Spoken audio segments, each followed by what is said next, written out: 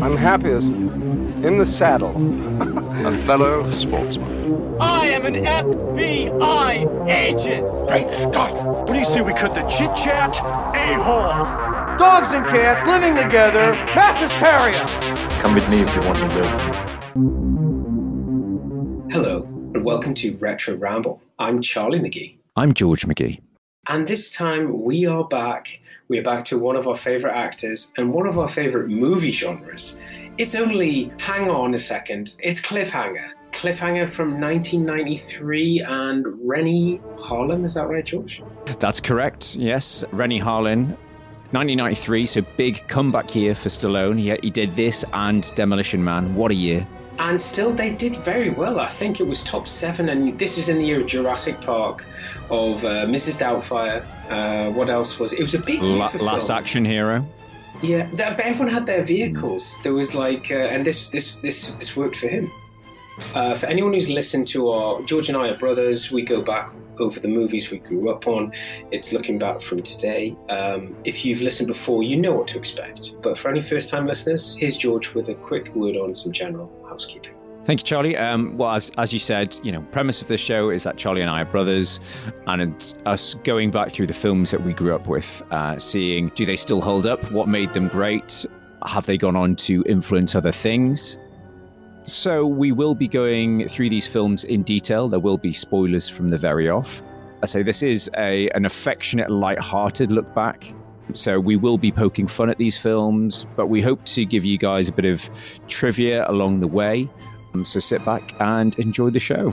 Here it is, 993. It's Cliffhanger. Enjoy the show.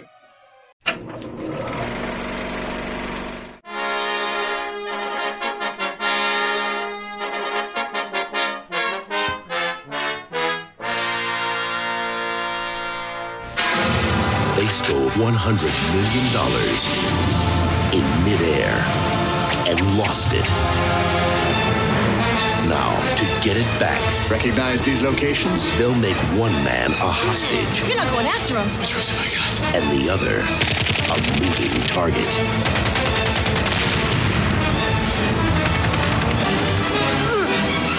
Cliffhanger, rated R. Starts Friday, May 28th at a theater near you. Dun, dun, dun. A man, a mountain, a lot of money. So, John Lithgow. we'll get to my money. So, George, it's 1993. We got a year of a lot of movies. 90s were great films. How and why did we get Cliffhanger? Is it something to do with Sly Stallone's career? Was this his last roll of the dice? Yes. So, I think it is important to say that this film came out. I say 93 was a big year for Stallone, because I think, he was, as you say, last roll of the dice, he was throwing everything at it. So he had this and Demolition Man came out the same year. Which we've already covered on Retro Ramble. We don't know, I can't tell you, it's episode, so check it out.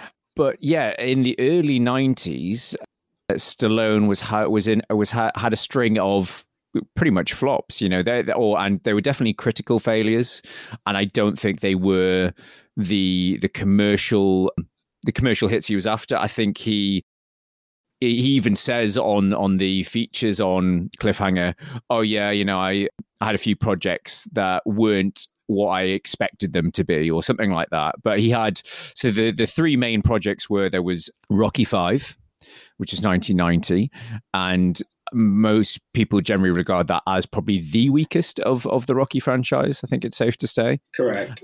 Then there was Oscar, which was a gangster comedy, and I think that's John Landis, actually. I haven't seen it, but it's one of those films that, because it's had such poor reviews, I'm not going to waste my time watching. And there's the hit that he was after, that he was hoping to chase Arnie's tails, which was Stop or My Mum Will Shoot. So after those three, he was kind of in desperate need to sort of regain that box office clout and credibility he had in the 80s.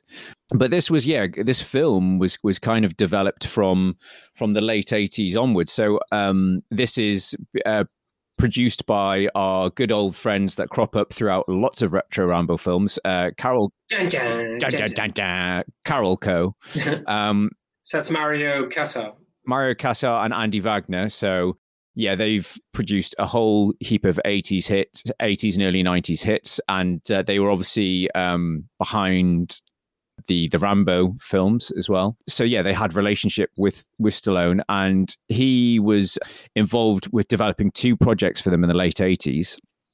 First one was eventually, it was a science fiction horror film called Isobar.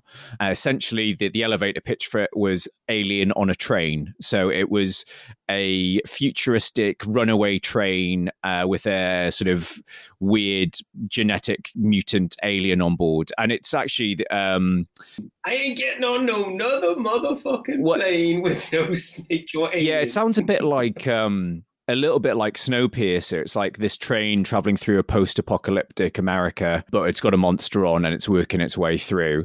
It's featured in the book that I talked about for Total Recall, that films in development hell by David Hughes. And it's featured in that because it was such a high concept script that they spent, I think, millions on it developing the script. So went through directors like Ridley Scott, Roland Emmerich, so Stallone was attached, and Kim Basinger was attached.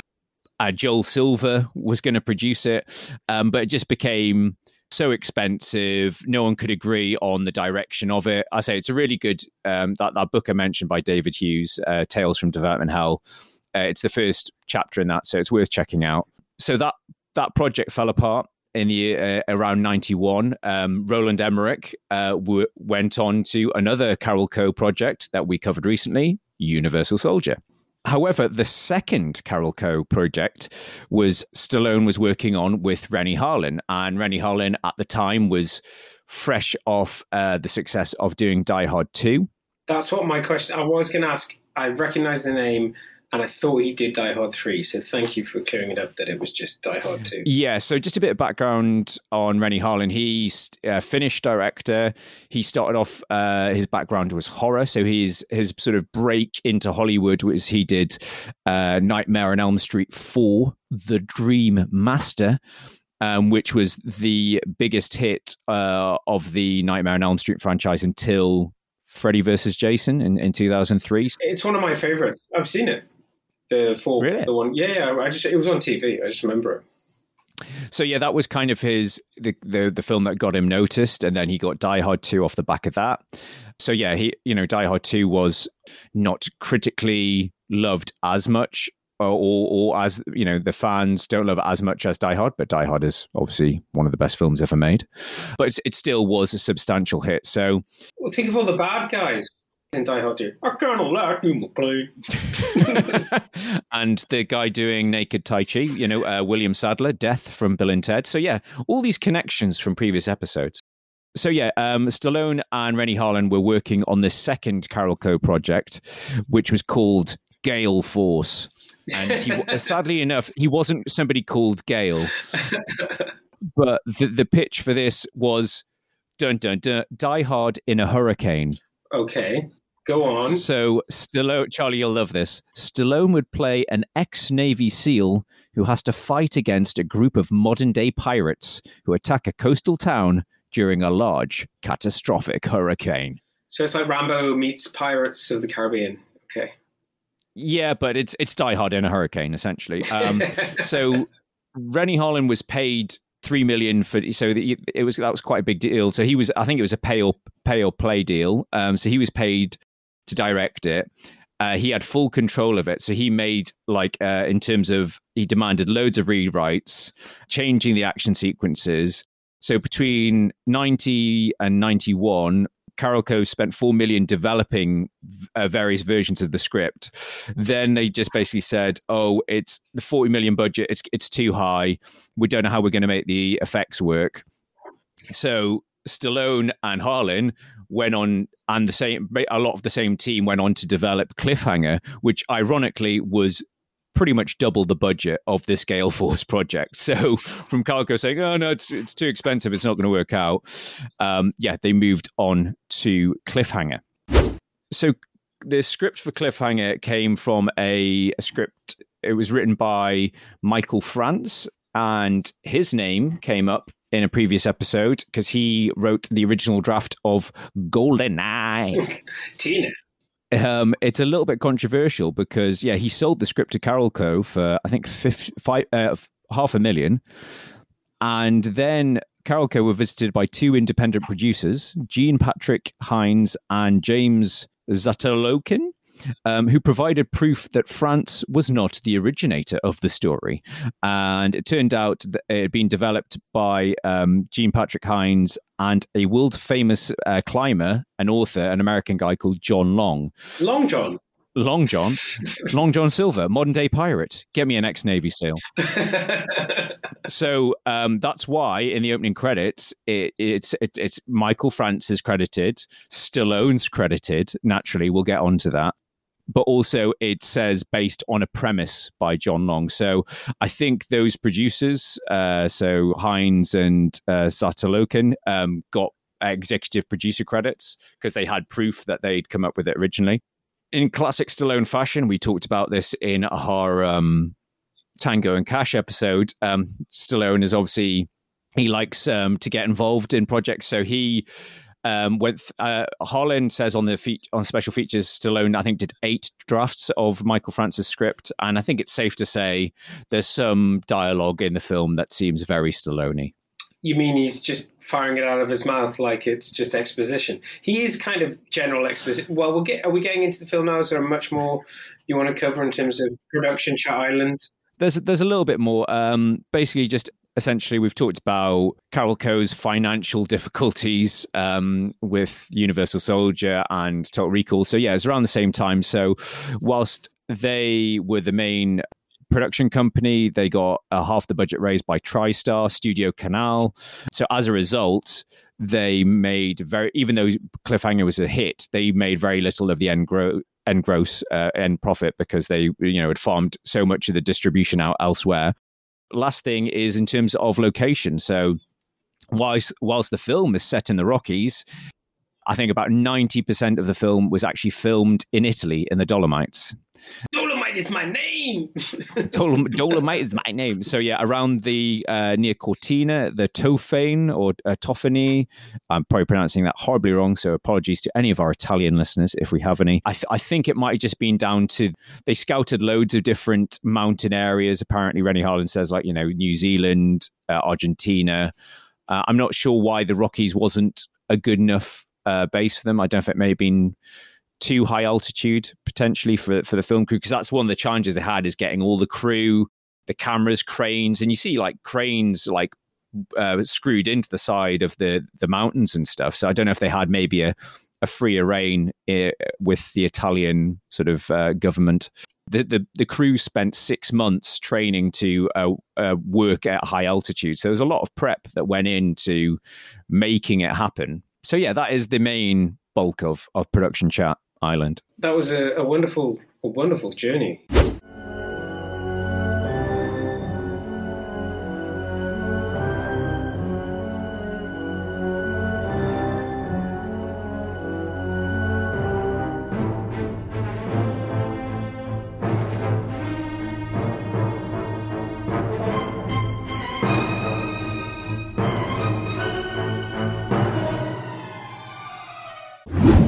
Okay, let's talk about the movie. Where do we begin? There's one thing that we should begin with that I haven't mentioned, and it's quite interesting, is apparently one of the reasons Stallone took on the project is because he has a massive phobia of heights. Interesting.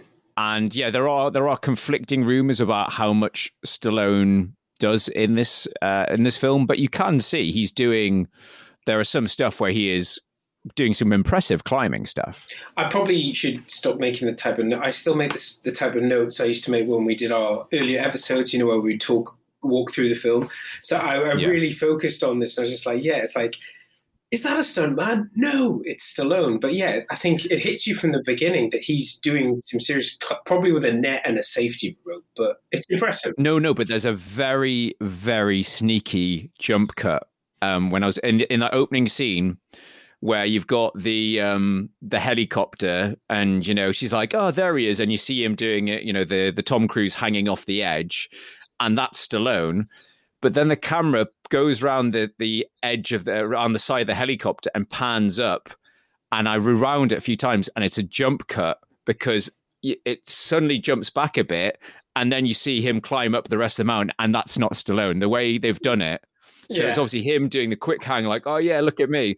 And then the big climb is his stunt double, who had to bulk up apparently to obviously match Stallone's physique. Stunt climbers? No, I mean, I was impressed with, we'll get onto this, but it's the physicality of it, the scenery, what I was going to ask you, because we've covered it before, when we covered Demolition Man, I would say, I'd put it out there that I think Cliffhanger is one of his best action movies, Stallone. Well, what else would you think is better? I mean, I think Rocky and Rambo kind of stand alone. They kind of established their own genres. So I think... Yeah, that's what I was going to say. I was going to say, once you take... And I think this was doing the rounds on Twitter recently. Someone's like, oh, someone is really annoys you, those sort of tweets that are like fishing for a reply saying, name a Stallone movie that's not Rocky or Rambo. And like, obviously loads of people take the bait and fire Tango and Cash for Tango and Cash. But no, I think the Rocky and Rambo franchises are obviously so integral to Stallone and are two huge franchises. But yeah, once you remove them, and obviously, yeah, there's stuff like, Copland is one of his best performances.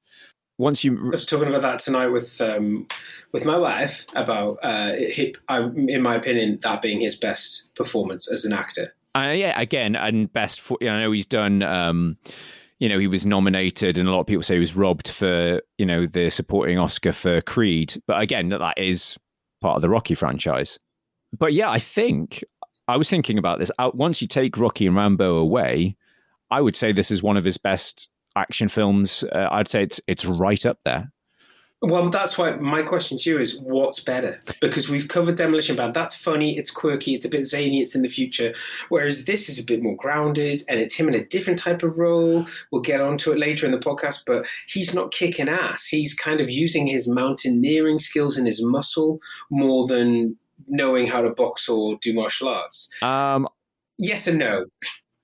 Yeah, I don't know. I kind of really like the well, we're both sci-fi nuts, and I kind of like that sci-fi future satire of Demolition Man.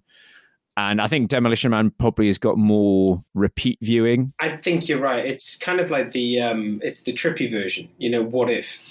Whereas this is just a good sort of nuts and bolts. It's a classic action disaster film. Yeah, 90s actioner. Yeah. And as you say, may as well tackle it now. It's that high concept 90s, it's Die Hard, or Die Hard on a mountain. Under Siege, we've covered, Die Hard on a boat, Speed, Die Hard on a bus. This is Die Hard on a mountain, which is ironic because I think Rennie Harlin was like turned down loads of projects like after Die Hard 2, like, oh, I don't want to do another Die Hard. The script for Cliffhanger, yes. And I think that's the way they both talk about it in the special features is, and probably one of the reasons why this film is a joy to watch is they both were drawn to like making an action movie on location on a mountain, even though they obviously do some stuff in a studio, and sometimes it's very obvious. Because they do so much stuff on location, I think the studio stuff really sticks out like a sore thumb in this. I totally agree with you, but I came away from this film thinking the amounts that happened and the age of this film, if that's all we can throw at it, it's like we're really splitting hairs because this was pre-CGI. There are some explosions in this which are very basic CGI, 90s CGI if you were pre-Star Wars type CGI. So it was very rudimentary with the plane crash and stuff, but there's so much physical stuff going on here that you can kind of allow them to have these, like, yes, there's a few shots, they're in a studio, that's in a studio, oh my God, he's on a mountain, that's a different mountain, oh my God, we're in a different country. Do you know what I mean? I think that's all kind of obvious looking back from today, but if that's the only criticism we can level at it, it's a very well put together film. Well, that's it. That was one thing that when I was really nitpicking watching it, and about the whole thing it being filmed in Italy because just different types of rocks here and there. You know, it was like went from being grey rock to being brown rock. It was kind of obvious, but you know, you didn't question it. And that's the thing, the stuff you don't question at the time, but I found myself questioning when I watched it the other night, and it's really nitpicky, and it's very privileged as well, because obviously you and I have been lucky enough. We've been to Colorado, we've been skiing and stuff like that, and you can tell what it's like. Whereas this, yeah, as you say, is like the rocks aren't like that in North America and Colorado, and the fact that it changes from being really rocky and then all of a sudden they'll go around a corner and there's loads of trees. It's like, there aren't trees at high altitude. Not above a certain height, yeah. It is very convenient. And then there's other bits where I think the studio bits when they're in the trees and there's lots of snow. And it's kind of obvious. But to me, it reminded me of Die Hard 2. And I don't know what it is, but if you look back at Die Hard 2 now, the chase scenes where he's on the, what's it called? Snowmobiles. The snowmobiles. When it's like shot from a distance, it looks really realistic. And when they do the up close stuff, it looks really fake. And you're like, just show him in real life, you know. So they can't win, but it still looks good. Is my point. I think. But there are some very impressive stunts in this, and let's talk about the big opening, because obviously it's probably one of the most memorable parts of this film. It establishes so many arcs in this film that are, I think, well used. Credit to Harlan and in this film, that opening scene is especially. It's like a disaster film. It's amazing. It's so fucking powerful. But really, like, you know, as someone, I have a little bit of an issue with heights. You know, not as bad as Mawaz. She's terrified of heights, but I think most people do have a natural fear. So he's rescuing Michael Rooker and Michael Rooker's girlfriend, and Michael Rooker, you see him jump out on the line, and he's actually doing it. Should we give the man a few moments here, because he's one of my, I think, favorite bad guys of 90s film, from this and Days of Thunder. And then we've seen him getting the credit that is due with how he's performed in the recent Guardians films. He's really had his moment. But I mean, I think he's a really lovable, there's so many characters who play this role well, but he does it very well. He's one of those guys that we always talk about in the Retro Rambo films. He's just a brilliant character actor that everything he crops up in, even if it's a small role, he'll put in a brilliant performance and a very committed performance. And he does a very good balance in this of being a bit of a dick. Obviously he's got his reason to be a dick with Stallone for dropping his girlfriend. But it's the same in Days of Thunder. In Days of Thunder, he's his arch enemy, and then they both take those rental cars out. We'll cover it at some point, and they trash them on the beach, and they have a great time together. And then you think about the Guardians films. Recently, yeah, again, it's that, and it's like he's a shit, but he's a lovable shit, you know. So I think that encapsulates, you know, all character actors have their strengths, and I just think he's played well. And I mean, look, he's been in, what is it, two Guardians films? Isn't he in one of the I can't remember now, the last two Avenger films, the Endgame or Infinity War? Is he in Infinity War at all? I can't remember. Yeah. But anyway, he had two good films. He's had two good runs in the Marvel Universe. He's got his due, but back then he was just a character actor, bad guy type, lovable bad guy. And obviously they have a bit of a reunion because Stallone cameos in Guardians of the Galaxy Part 2. That's so nuts, that whole scene going on. Yeah. We're not going to keep talking about Marvel, but how this was a moment in Stallone's career where he was really trying to prove to the world that he still had it. And he did. Yeah. And he's gone on and made other films. But the fact that he's appearing in Marvel is because of how successful Cliffhanger was. It's nuts. So, yeah, I mean, it's a fantastic stunt. Rewatching it, and I think one of our followers on Twitter pointed this out. I think it's Lee Hallam said Frank, the old guy, the chopper pilot, he's like grinning during that whole scene. And I don't know if it's just the way he's like portraying his fear, but there's a picture and he's like actively, like, you've got Michael Rooker who's screaming, no, don't do it. And Frank's just in the background going. So yeah, that's a bit odd. He had to die. That was the crew's decision.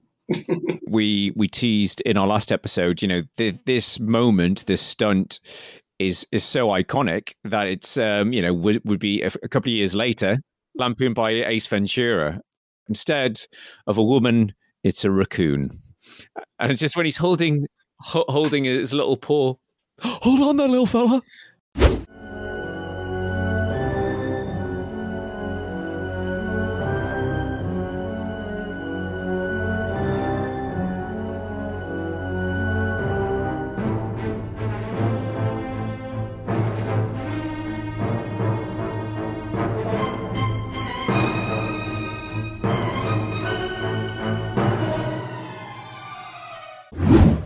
do you want to talk about highlights? What do you want to talk about in terms of? Well, I was going to move on to the next stunt, but between those stunts, there's obviously him coming back, a year later or whatever, wounded. And I think this is some of the Stallone dialogue that pops up when he's rekindling with trying to win back his girlfriend. And she says something like, I've loved you. I've hated you, but I've always understood you. And he's like, I know, but I've got to go. And I was just like, oh God, I can imagine him writing it. It's like, God damn it, I've loved you, hated, but I've always respected you. What's he been doing?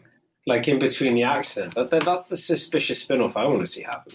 We'll get to that later. Save it for later. But we've got some 90s adrenaline junkies. Oh, dude. Totally bodacious, dude. And I've got, I don't know if it's like, it feels like Stallone was going through his cap phase because he's wearing a cap a lot in this. He wears a cap a lot in Demolition Man. Maybe it was just like, you guys, I really like my caps. My stylist says I look pretty good in cap.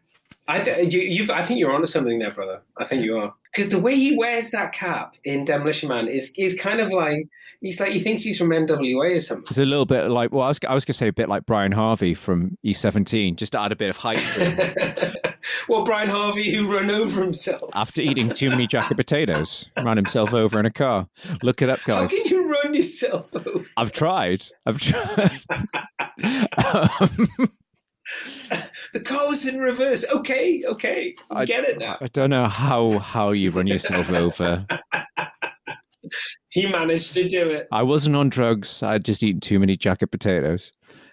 So obviously we move on to the next impressive stunt, the plane hijack. And wow. As far as I know, this is, well, I don't know if it's been broken, but it's in the Guinness Book of World Records for the costliest aerial stunt ever performed. No one had ever done it before. And it's a really long distance because the planes have to be a certain distance apart. Don't they do it in one of our first podcasts? Don't they do it in Air Force One as well at the end? That's how they get off. It's how they get off. And you've obviously, this pops up in films when we have to refuel in midair. That's always a tense scene and sometimes with hilarious explosive consequences. But this thing is something that you don't see much. We talked about License to Kill and in The Dark Knight Rises. We've this sort of aerial combat and it just captures the imagination. That's why Christopher Nolan does it. That's why Bond directors do it. It's like, imagine this happened. Well, that's it. It's a phenomenal stunt, and it's done by a guy called Simon Crane, who I've just recently finished reading Vic Armstrong's autobiography. So Vic Armstrong was, legendary stuntman. Mr. Stuntman had done, I think we've chatted about him before, but, he was Harrison Ford's stunt double for Indiana Jones. He did, I started off on the Bond films and become, stunt coordinator and second unit director. Simon Crane is a good mate of his, and Simon Crane is his own sort of fully fledged stunt coordinator as well. So he actually went on to coordinate all the stunts on GoldenEye as well. GoldenEye. Keep talking about GoldenEye. I used to watch you from the shadows as a child. Doesn't make any sense. So yeah, he was paid $1 million to perform that stunt, which was a lot of money back then, at an altitude of 15,000 feet. And apparently, he didn't actually make it inside the second plane, but they didn't actually make it. His widow's got that money now. No, he would obviously go on to die another day because he would go on to do GoldenEye, not Die Another Day. That was Vic Armstrong. I've mentioned it before. There's a YouTube channel called Corridor Crew, and they usually break down special effects like digital effects, but they also do a stunt range, like a stunt series, and they cover it in that. So they cover that in more detail, and you actually see him, instead of going in the door, he kind of sort of bounces and goes over the top of the plane. But obviously he had a parachute in that end. So yeah, he survived, but yeah, there's some sneaky editing there. It's nuts. We're getting close to introducing someone. The money. Where's my money? And who's after the money?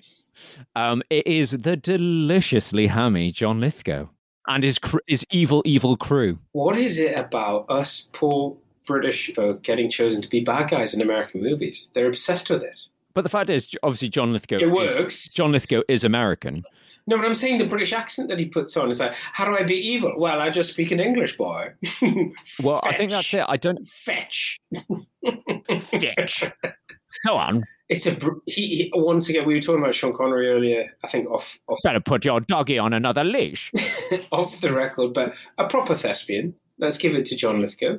The guy's been in the business and had an amazing career and never disappoints. We may as well jump into it. I've got a good quote from Lithgow on this. Go, let's talk Lithgow. It was the beginning of a string of villains that I did. It was the most fun I'd ever done because it was 4 months in Italy, 2 months up in the Dolomites in the Italian Alps. I got to have a great big knockdown, drag-out fight with Stallone. Every actor should have that much fun at some point. You can hit him as hard as you can, and it's never enough for him. I was just dreadful in that film, but it didn't matter. It was such fun. So yeah, he sees it as 3 stars. 3 stars. I love it. That was John Lithgow. My performance, 3 stars. But I don't know if it is tied back to the Die Hard thing. You know, obviously Rickman's performance as Hans Gruber, as that very, pretty much British but German villain. But also very clever. And then you got the last action hero, you got Charles Dance. I'm British and I'm also evil and I'm also super intelligent. It's a thing. It is a thing. Well, we like it because without it, we wouldn't have some, the Ian McKellen. Hello. Acting, dear boy. Lithgow is hammy to the max, and I love his rogues gallery of villains as well. So I love the way the interplay between Travers. Where's my fucking man? I'm an FBI agent. But no, to jump back, everyone is strong character actors. Every single person in this film, even the surfer dudes, and even Dan from EastEnders. Especially Dan. This is the best work he's ever done, George. Come on, let's be honest. But we'll get on to him. But jumping back to the plane heist, the thing that I really like is the misdirection, because you've got the FBI guy that's accompanying them on the Treasury guys, and he looks really evil, and you're like, oh, he's definitely in on it. He's definitely in it. But he's definitely evil, but he's not. No, he's. But it turns out it's Travers. But yes, I love the sort of, and obviously, mid-air terrorism thing was a massive feature in the 90s, and probably because of 9/11 is less of an action film trope these days. But yes, I'm all up for it coming back though. It's enjoyable. It's high risk. Give me more executive decision. I want more films where Steven Seagal dies in the first 10 minutes. Just joking. Just joking. We love you. We love you, Seagal. But yeah, you've got some great lines from what's the first line from Lithgow when he's like, when he meets up with Stallone. Is it about time? No. We'll get him to the nearest hospital. Yes, that's brilliant. Brilliant line when he chucks the guy out. But no, when Stallone's how evil am I? This is how evil I am. Well, it's a bit like the Clarence, can you fly, Bobby? But it's the when Stallone asks, oh, what have you lost? And he's like, oh, the usual thing, socks, shirts, $100 million. But no, I mean, the character actors in this are all top drawer. Like, everyone's got their own sort of thing going on. 3 star. 3 star, apart from, obviously, Lithgow's review of himself. But I don't know, there's a bit of, it's like, I get the feeling that Stallone looked at this project and it's like, well, it's like a disaster film, but action. And I feel that's what this is. It's like it starts off giving this sort of disaster film thing going on, and you associate that with being marooned on the top of a mountain. But then there's this, we're going to do a Die Hard. And I don't know, we talk about first memories. We're not going to talk about that this time because we can't remember what was going on when we were 14. We were drunk on cider. I remember watching this at someone's birthday. Let's throw caution to the wind and probably say it was James Glendoning's birthday, but I remember getting it out on video. Right. Video from those guys at Gojo Video. So just for anyone who doesn't know, our local video shop was called Gojo Video, and it took us a few years to work out. We were like, it took me a few years to work out. Come on, Charlie, you can be honest. That guy didn't have a mustache when I dropped off the video this morning, and took us. They were twins, identical twins, and they worked different shifts. But that's how you told them apart, because one had a mustache, one didn't. I just thought one of them could grow facial hair very quickly. over the weekend. So, yeah, we rented a lot of videos, and that's why we're doing the podcast. So, where are we, George? Where are we? We're in the 90s and 1993, Jurassic Park. So you've got at one point Stallone. I've got my notes. Stallone's climbing a matte painting because it zooms out. It's like obviously him on the side of something, and then zooms out to show like. And then there's the background's like that's fake, but we are nitpicking. We wouldn't have seen this the first time around because. What did you watch this on? Did you DVD it, Blu-ray it, or stream it? I DVD'd it. I bought the classic DVD, complete with the "Hang On" cover. So yeah, but I watched it on the projector, and it held up pretty well. You know, didn't look too grainy, too bad. I think as I said earlier, I just think that. I mean, how old is this film today? You know, it's like it still stands up. It doesn't look that bad. There are films that have come out later. I would say that for example, Episode 1 Star Wars CGI looks worse than the stuff they did here because it's very small. It's just the bits for the plane crash. It's not overused. No, I'd say I wouldn't really say it's that plane crash stuff. Yeah, there's obviously some miniature stuff done there, but it's tiny. And then you're back in the real world. There's enough real world stuff going on that you don't really care. It's more of the set stuff that really I say really stands out for me in this, but has got some amazing cinematography and some great stunts on it. But I've got my notes here.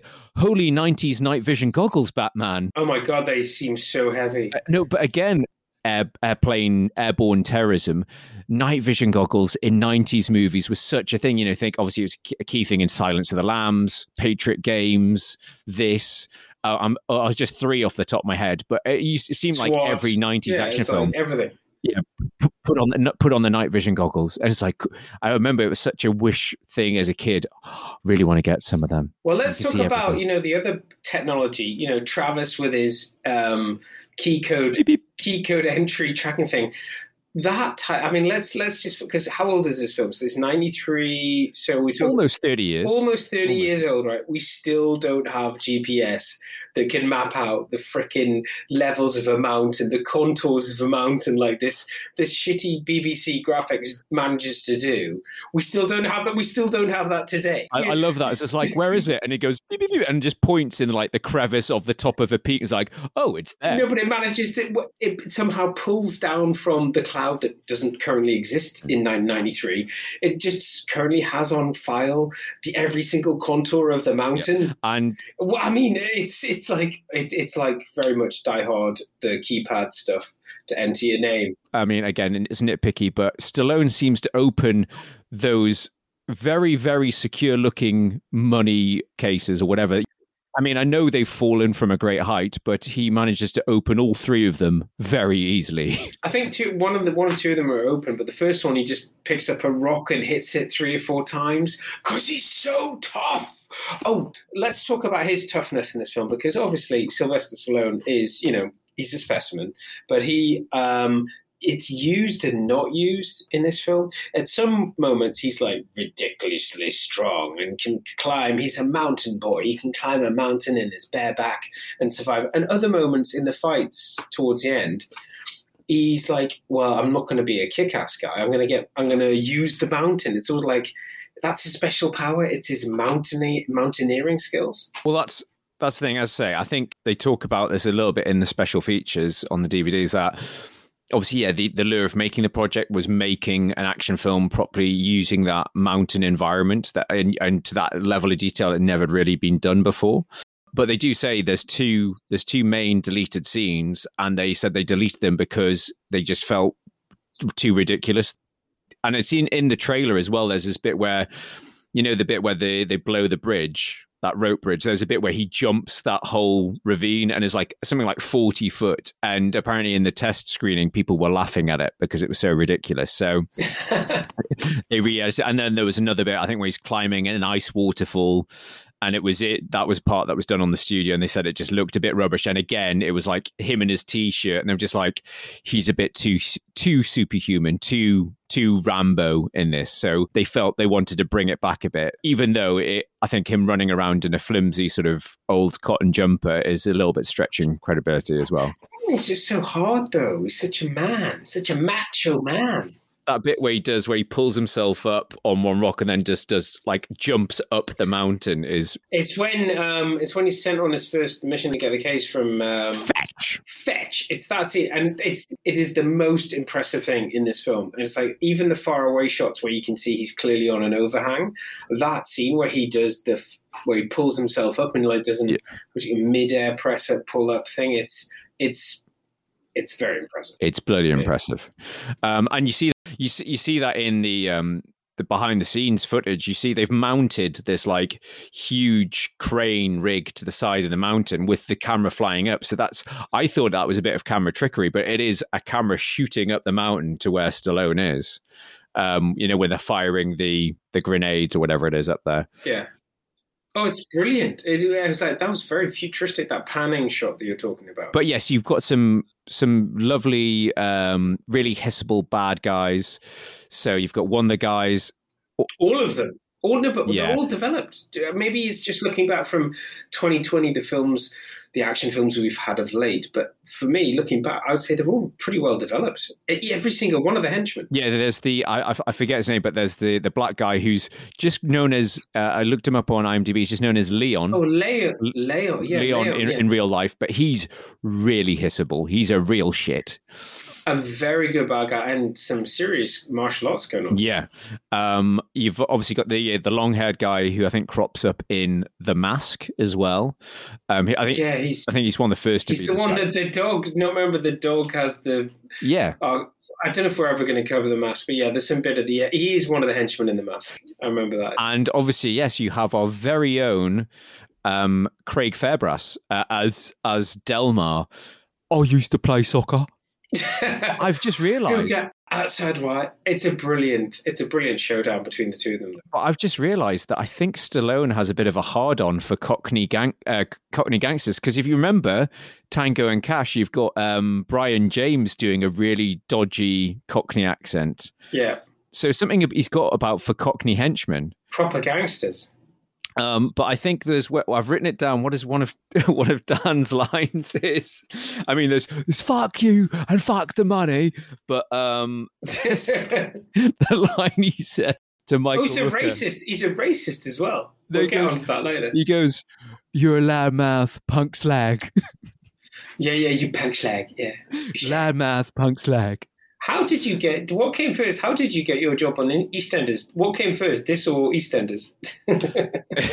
Brilliant. But I think I need to do some more. I think he does talk about like the audition process, about how he got the job for Cliffhanger. But yes, I think he's Craig Fairbrass is very hammy, but I think everyone remembers him, particularly, British viewers will remember him from, soap opera EastEnders as the bad guy.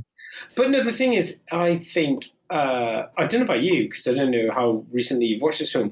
I always thought that, I forgot about Michael Rooker's character, what's he called? Is it Hal? I forgot about his comeback.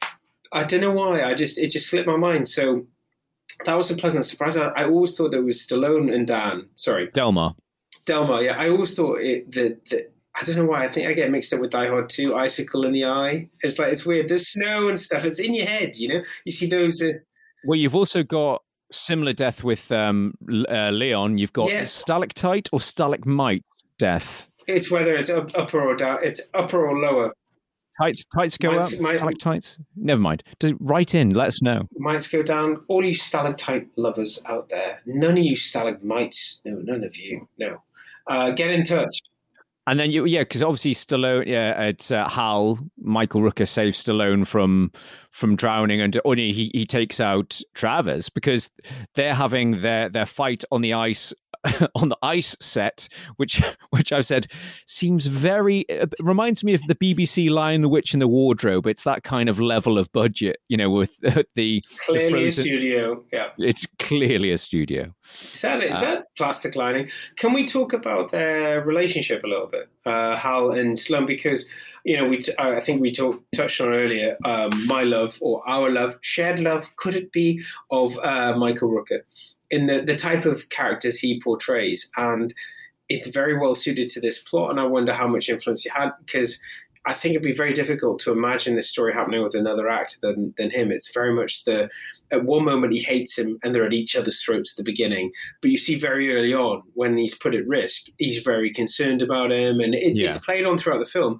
And so just to tie it back into what we were talking about, the fight with Delmar, I forgot that it was with Hal, and that's a great fight and a very satisfying end to it. So yeah, great. But all of these performances are going on, even John Lithgow's Squeeze, even she's quite, femme fatale. It's like she'd hold her own in a Bond film. So it's all, I don't know. You mean, Crystal, what's the true meaning of love? I will show you. but who will fly the plane? Yeah, it's that old one. Who's going to fly the plane? Love it when that pops up. Oh, did I fail to tell you? I'm also a helicopter pilot. But we talked about it's interesting that this film. Okay, yeah, maybe it's after License to Kill, so some of the aerial stunts, similar stuff's been done, but the stuff with the chopper obviously reminded me of Mission Impossible Fallout. Obviously, the cliffhanger was the first to do it. Obviously, Mission Impossible Fallout does it much better and on higher stakes. More recently, but yeah, it was the first fighting on top of a dangling, helicopters being done, a cliffhanger first. But I also think that whole stunt with the bridges falling apart, all of this, so much going on in this film. That's why I walk away from it thinking Die Hard, and that's not to say good or a bad thing about either. I think it's respect to both films. It's like the amount of explosions and stuff that's done and pulled off well, and the tension that's built up. It makes me think of Die Hard. I'm like, this is a good action film. Yeah, there's the bit that I thought just now.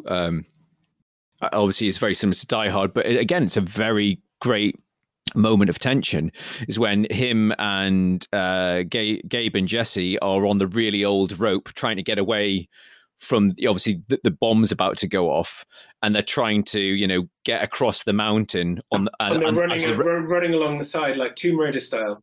Yeah, as the rope's fraying, and it's some really good moments of tension throughout. There's tension throughout everything, and the fact you're like, oh, not Frank. Oh no, not Frank. You're like, Frank's flying up the hill. I think I'm gonna find him. I think I'm gonna die. I'm such a nice guy. And it's still hard when it comes, but then he gives Hal the knife. But I think, as we said, Frank did have to be punished for grinning at Sarah's death at the start. It's by the way, yeah, people have to go and check this out. We don't normally tell you to go and watch the film, but next time you watch this film, just look at Frank's face when that girl's about to fall to her death. It is terrifying. He's grinning like an idiot. I think there's a spin-off there. He was like, Frank, it was me all along.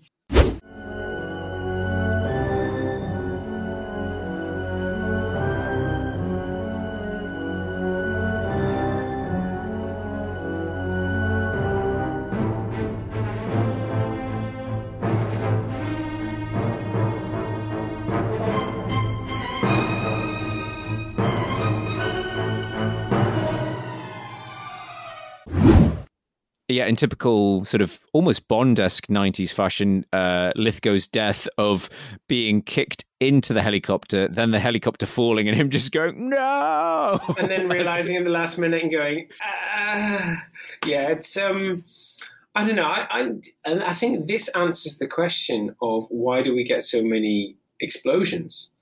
And I think because if you want to see the villain going, and you just give us the explosion. Crunch. Just give us the explosion. No, but an enjoyable romp. I think what we've made clear today is that this is still a good action film. I mean, it's come up. Interested to see what people think is a better Stallone action film that happened either 1993 or onwards that's better than this, because I think we're both on the same page. This is him and 90s films in general delivering. Yeah, because you think about, let's call out some of his other films. Obviously, there's The Specialist, which is... Sharon Stone's Sharon's. Which was the first DVD I bought, I think. I bought it for the explosions. I didn't buy it for the very awkward sex scene that's not very sexy at all. Is he in Assassins with Antonio Banderas? No, you say it first. with Antonio You're Banderas. just racist. That's just... No, Antonio Banderas is very, very Spanish in that film. Yeah, that was very much a springboard for him. No, but Not so much Stallone. So that's it. Yeah, you've got. Well, think about you've got Specialist, Assassins, obviously Judge Dredd, Daylight, which Daylight kind of feels like Daylight's a good disaster film. But it almost feels like a bit of a carbon copy of this. But obviously, as you say, more of a disaster film. And then, it kind of, his career kind of fizzles a bit. Where does Copland feature? Because obviously you and I are both on the same page. That's his best acting performance. When did that happen? That was 96? That's 97. 97, okay. So he still hadn't got there. So, but let's fast forward. He made a shitload of money off The Expendables. And he's done the Creed films. He's made it at the age he's at. He's had a career and it's continued, and he's been successful. So, and he's given us so much enjoyment over the years. And his better films are some of the best films. We talk about Rocky, we talk about Rambo. The amount of fun that we have with Rambo: First Blood Part 2, probably for the wrong reasons. Yes. I mean, there's plenty of other films I think we're going to cover of his. There's, we haven't touched any of the Rockies. I was thinking about this. I don't know. I think knowing us, we'll probably jump straight to maybe Rocky 4 or Rocky 3 because, maybe I don't think there's much mileage, in covering Rocky, the first one, in terms of the retro. I don't really know it that well. Obviously, I've probably seen Rocky 4 the most. No, for me, it's a no-brainer. For us, let's just be honest. You and I, we watched Rocky 4 before we watched any other Rocky film. So let's just be honest. That was the one we watched. It was Dolph Lundgren. It was a great film, and to me, it's my favorite. I see the first one's good, but it's like Bond. It's what it's the age. The film that you're introduced to it. That's normally your favorite. We've done First Blood, but First Blood Part 2 is a very, very different beast. Which I'm sure that might be a drink along. We'll see. So, okay. What else do we want to talk about in this film? Obviously, you've got Rennie Harlin. I failed to mention. What did he go on to do? So he'd done Die Hard 2, and then he did this. So what did he go on to do? So Rennie Harlin's had a fairly decent career in the 90s. So after this, he would marry Gina Davis, and they did Cutthroat Island together. So that was the film that killed Carol Coe. Yeah, but he also did The Long Kiss Goodnight with her, which was a film that we recently forgot about, and we've added to the list. What a film that is! Which is a great film. A Shane Black script and Rennie Harlin, and he also did Deep Blue Sea. Oh my god! Which is that's why it's so familiar. A guilty pleasure. So but then I think he's done a fair few turkeys. He did reteam. He's very diverse. He did reteam with Stallone for Driven, which I haven't seen. Apparently, someone on Facebook mentioned it and said, "Well, we'll come to it in the listeners' comments." But apparently, I'm not interested in Formula One racing. I think it's about like the American. They couldn't get the rights to Formula One. Stock car racing? No. It's not stock car, but it's American Formula One, but it's not Formula One, if you know what I mean. Right. But apparently it's terrible. I don't know what you mean. Okay. Moving on. So I don't think Rennie Harlin's done much recently. What have you done for us lately? But he did have, I say, a fairly successful run in the 90s, maybe early noughties. I think I can't think of anything he's done good recently. But no, I think overall for me, great action, great effects, great special effects and physical effects and stunt work and stuff where I start worrying about whether or not the mountains match up or just go with it.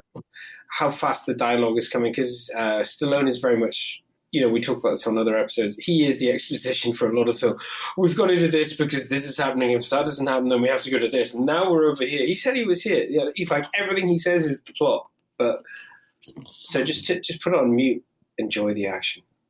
So you don't want to put it on mute because you don't want to miss out on Lithgow and his delicious delivery. No, I'm joking. There's not just Lithgow. There's also kind of like when you think about Michael Jackson, you think about those weird noises they used to make in all of his songs. And Stallone, he's made some great films over the years, but like Arnie, you get with this. There's a lot of Stallone noises. There's some scenes where he's like being kicked and thrown about, and it's literally, is that some ADR?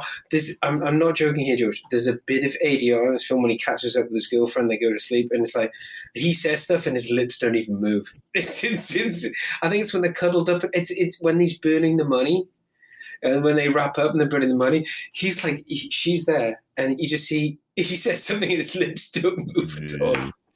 ADR was required. No, it's a good flick. It's a good flick. It's a recommendation. I enjoyed going back to it, and it's one of the better Die Hard ripoffs. Yeah, and yeah, as you say, it's up there with a Air Force One. You're exactly right. It's Under Siege. Yeah, it's one of the best non-Rambo, non-Rocky Stallone movies. So that was our review of it. But I mean, we've talked about the actors, we've talked about the directors, we've talked about how this film was made possible. But what about the people who were considered, who could have been part of this, but weren't? Your scientists were so preoccupied with whether or not they could that they didn't stop to think if they should. So coulda, woulda, shoulda is where George lets us know actors or directors that were considered for this movie project, but for whatever reason, didn't get the chance. So obviously we've talked about, Stallone developed this, was in the frame from the very off, so there was no one else considered for the lead. Now, so these actors that were considered for the role of Eric Quaylen, played by John Lithgow. So this is all off IMDb, so I'm not sure how true they are, but I want them to be true. Charlie, we're going to have a lot of fun with this because apparently the first choice, Rennie Harlin's first choice, an 80s singer that if you would cast a very striking, well, he's from the 60s, 70s, it's David Bowie. Oh my God. From Bond and then this? But Charlie, if you can't get David Bowie, who'd you go for next? So I can't get past the idea of David Bowie climbing a mountain. No, George, I can't get out of my... Okay, so who do I go for next after David Bowie? Danny DeVito? I don't know. Surprise me. But Charlie, let's go back to history. If you can't get David Bowie, who'd you get? Christopher Walken.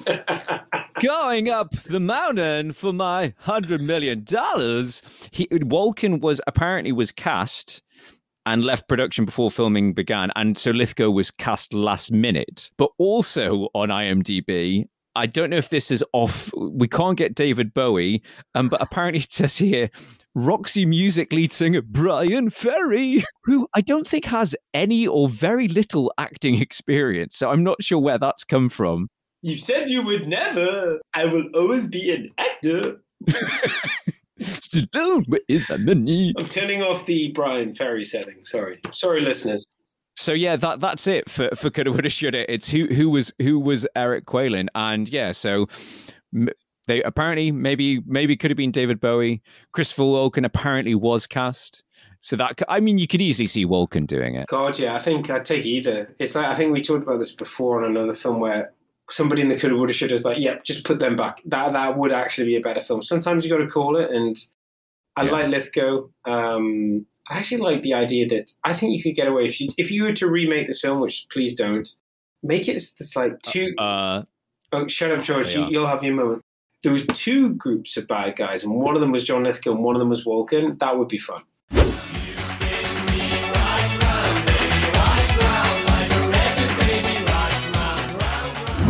We're getting into some suspicious kind of spin-off ideas. It's suspicious spin-offs. Yeah, why not? If it was a true mid-90s sequel, let's go down the Die Hard route. Let's bring back Walken, but as Lithgow's brother. That works. Okay, so how do you flip it? So it's not on a mountain, it is on a... What's the opposite of a mountain? What's the opposite of a mountain, George? Go. It's underground. A cave. It's going to have to be in a cave. No, but apparently... I don't think I could find it. It was on Wikipedia and IMDb. So again, I'm not sure how true, but apparently I think in maybe late 90s, maybe early noughties, there was talk of them trying to do a sequel called The Dam, and it was set all around the Hoover Dam with Stallone's character, and it didn't really amount to anything. Stop swearing, George. We've got American listeners out there. Is this a goddamn? I'm telling you, damn is considered a swear word in the United States of America. Yeah, so I don't really know how you make a sequel to this, but yeah, we've had so much fun with Eric Quaylen and his team. There's part of me that just wants to see more of them. You know, what were their previous missions? Because there is some very... That came up in my... I thought about that as well. It's like, why is Quaylen so wanted? Why is this the last score? Why does he care about nothing other than the money? What's his backstory? The Quaylen of the early years. There is some general exposition from the Treasury guys, isn't it? About like, why have they taken the money? Because they can't do anything with that money because it's special type of bills. Like, oh no, but this guy can. It's Eric Quaylen. And it's like, if anyone can shift it, it's him. It's like, just go with it. Just go with it. Could have been diamonds. Could have been gold. Who cares? Where's my diamonds? That's the other similarity with Die Hard. It's like bearer bonds. Yeah, they're stealing lots of bonds. It's like bonds is not money; it is money, and there's a similar thing going on here. It's like it's basically at the end of the day, there's terrorism, there's high stakes, it's mountains, the stunts, but he's a thief. So that's what it comes down to. It's one guy. So yeah, that's my suspicious spin-off. I want to see. It could just be like a series. I mean, obviously it's rooting for the bad guy, and you could have a different team, and he ends up with the guys, and then it goes into prequel series with Eric Quaylen and his team. Well, and if that doesn't work, you've always got the one that you could just kick down at Channel 5 or some other streaming service, which is like what Dan from EastEnders. Him actually trying to be a striker. I think that's something that he would like to see being made. Definitely. But apparently, there is, I think it was a few years ago, they've announced a reboot, an all-female led reboot. So I'm not sure, obviously that previously hasn't gone down well with beloved films like Ghostbusters. And I'm not sure how it would work and what's the point. Why not just make a totally different film? Obviously you got... Since then, though, we've had, 27 hours? What's it called? 127 hours? Yeah. We've had films like that and we've had K2. We've had some very impressive true life. Everest. We've had, but some films that are based on true stories, which are more shocking than anything in Cliffhanger. So it is that sort of disaster movie action layoff, but it worked then. But looking back now, we've had better since, is my point. No, I was thinking female-led action movie, but no, set on a mountain. But as you're saying, where'd you go? You go below. You've got, have you seen The Descent? No. Very good. It's about a female team of cave divers spelunking, and the first hour is them just getting stuck in a cave, and it's really claustrophobic and horrible. And then it just switches genres and go, actually, we're going to make it a horror film. There's actually monsters down here as well, and it's Neil Marshall, the guy who did Dog Soldiers, and it's very good. I will definitely check that out. It's, I mean, you know me. Well, we're the same. We're the same. You and I. We're not big. We share the same consciousness. We're big horror fans, but it's a very good horror film. No, I think we like clever, either ridiculously funny or very clever horror, rather than the scare tactic shit. Yeah. But that everything has its own place. Indeed. Shall we move on to Listeners' Corner? Has anybody got their reviews of the film, critiques, ideas? Is there anybody like a spin-off or something? So we do have one suspicious spin-off submission. Yay! And it was someone on Twitter. So Eric Kriegler, one of many people that we follow on Twitter that does some good Bond stuff, named after the blonde assassin from For Your Eyes Only. And he says he wants a Delmore spin-off. Bring it on. And I went back and said, well, he kind of did. He was just called Dan and the show was called EastEnders. So yes, thank you for your submission, Eric. A lot of people saying, I mean, you can call out their names, but what I liked is the fact that a lot of people sneaking into the cinema. We had a number of people, like the fact that it was obviously a trend that the type of people who listen to this podcast were the type of people that would sneak into the cinema to see Cliffhanger. And some of you got away with it. So, yes, indeed. I mean, that was very much a 90s thing, wasn't it? Sneaking into the cinema. Oh, well, you bought a ticket for one film and you got past the ticket, and then you could sneak into another screen. Kids, if you're not doing that already, do it again today. If cinemas, a Retro Ramble are not responsible for those actions.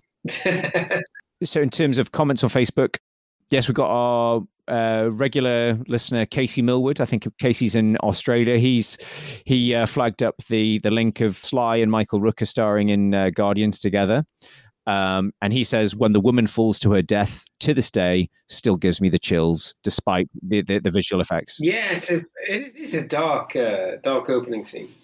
Basilio Martins says, "It's too violent and too silly, but it has a spectacular setting, an amazing score, one of the greatest heists in cinema, and the best fake English villain.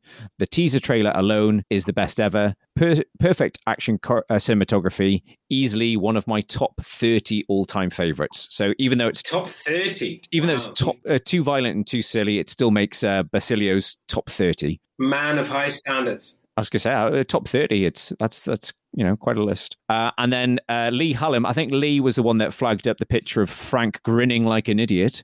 He says, "Cannot believe the same actor and same director did Drivel more like. Rennie Harlin is their more diverse director." So, I'm going to check out this Driven film you speak of. It sounds interesting. Thanks, Lee. Yes, thank you, Lee. Dennis C.K. Pang says, "The prologue is still effective and is more your worst nightmare than Rambo will be." So yeah, yes, it's nice. It's refreshing to see a hero fucking up, especially at the very start of the film. And that's, I think, it kind of imprints on me a disaster type vibe, but it very quickly becomes a good action film. We've kind of touched on it, but Simon McLaughlin talks about, obviously, the Hang On poster. He had it in the video shop he used to work in, and he had people coming in asking for that film, that Stallone film, Hang On. I mean, I think everyone's got a similar story to that because, yeah, it's the biggest thing on the poster. It's a bit like Edge of Tomorrow, Live, Die, Repeat thing, isn't it? It is, but I mean, for anyone listening to this, can you imagine the excitement that that's how we got our films? That there was a poster, and then there was a VHS, and then we'd go and ask for the VHS, we'd take it home. Like, or you're just watching it off your phone or whatever. Watching it off your eyeball. Beamed directly into your brain. Into your brain via your penis. So, what? What was that last part? Never mind. I didn't say anything about that. So, George, what have we got coming up next on Retro Ramble? Next month, we are going to have, it's another guest special to discuss JCVD, we love him, for his 1994 classic Time Cop. Time Cop, we did threaten we were going to do it. I actually went ahead and watched it, listeners, and I loved it. So I'm looking forward to covering that with some outside influence. And let's talk about the hair. Let's talk about time travel. But let's not worry about it too much. No, I'm looking forward to covering that. Fasten your seatbelts. Thank you for listening. Obviously, yeah, we're if you want to get in touch with us, any suggestions, any memes, things like that, obviously we're on Facebook, Twitter, Instagram. There's our lovely shiny website, retroramble.blog. Anything else you want to add, Chuck? Yeah, just to say thanks for everybody who's downloaded the recent Coming to America. This was a recent ramble. So this is George and I watching a film of today. Obviously it connects back to our episode 56 where we covered Coming to America, but we've had a great response from that, and yeah, we're still watching films, and films need the coverage they do. So if there's anything that's come out recently that you, liking what we cover on Retro Ramble, would like to hear our thoughts on it, would like to cover it, George and I have got no problem to go back and take another look at a film and share our thoughts on it. So don't be a stranger. And yeah, I think that's about it. Thank you for listening. I've been Charlie McGee. I've been George McGee. And we'll see you next time. Bye-bye. Bye-bye.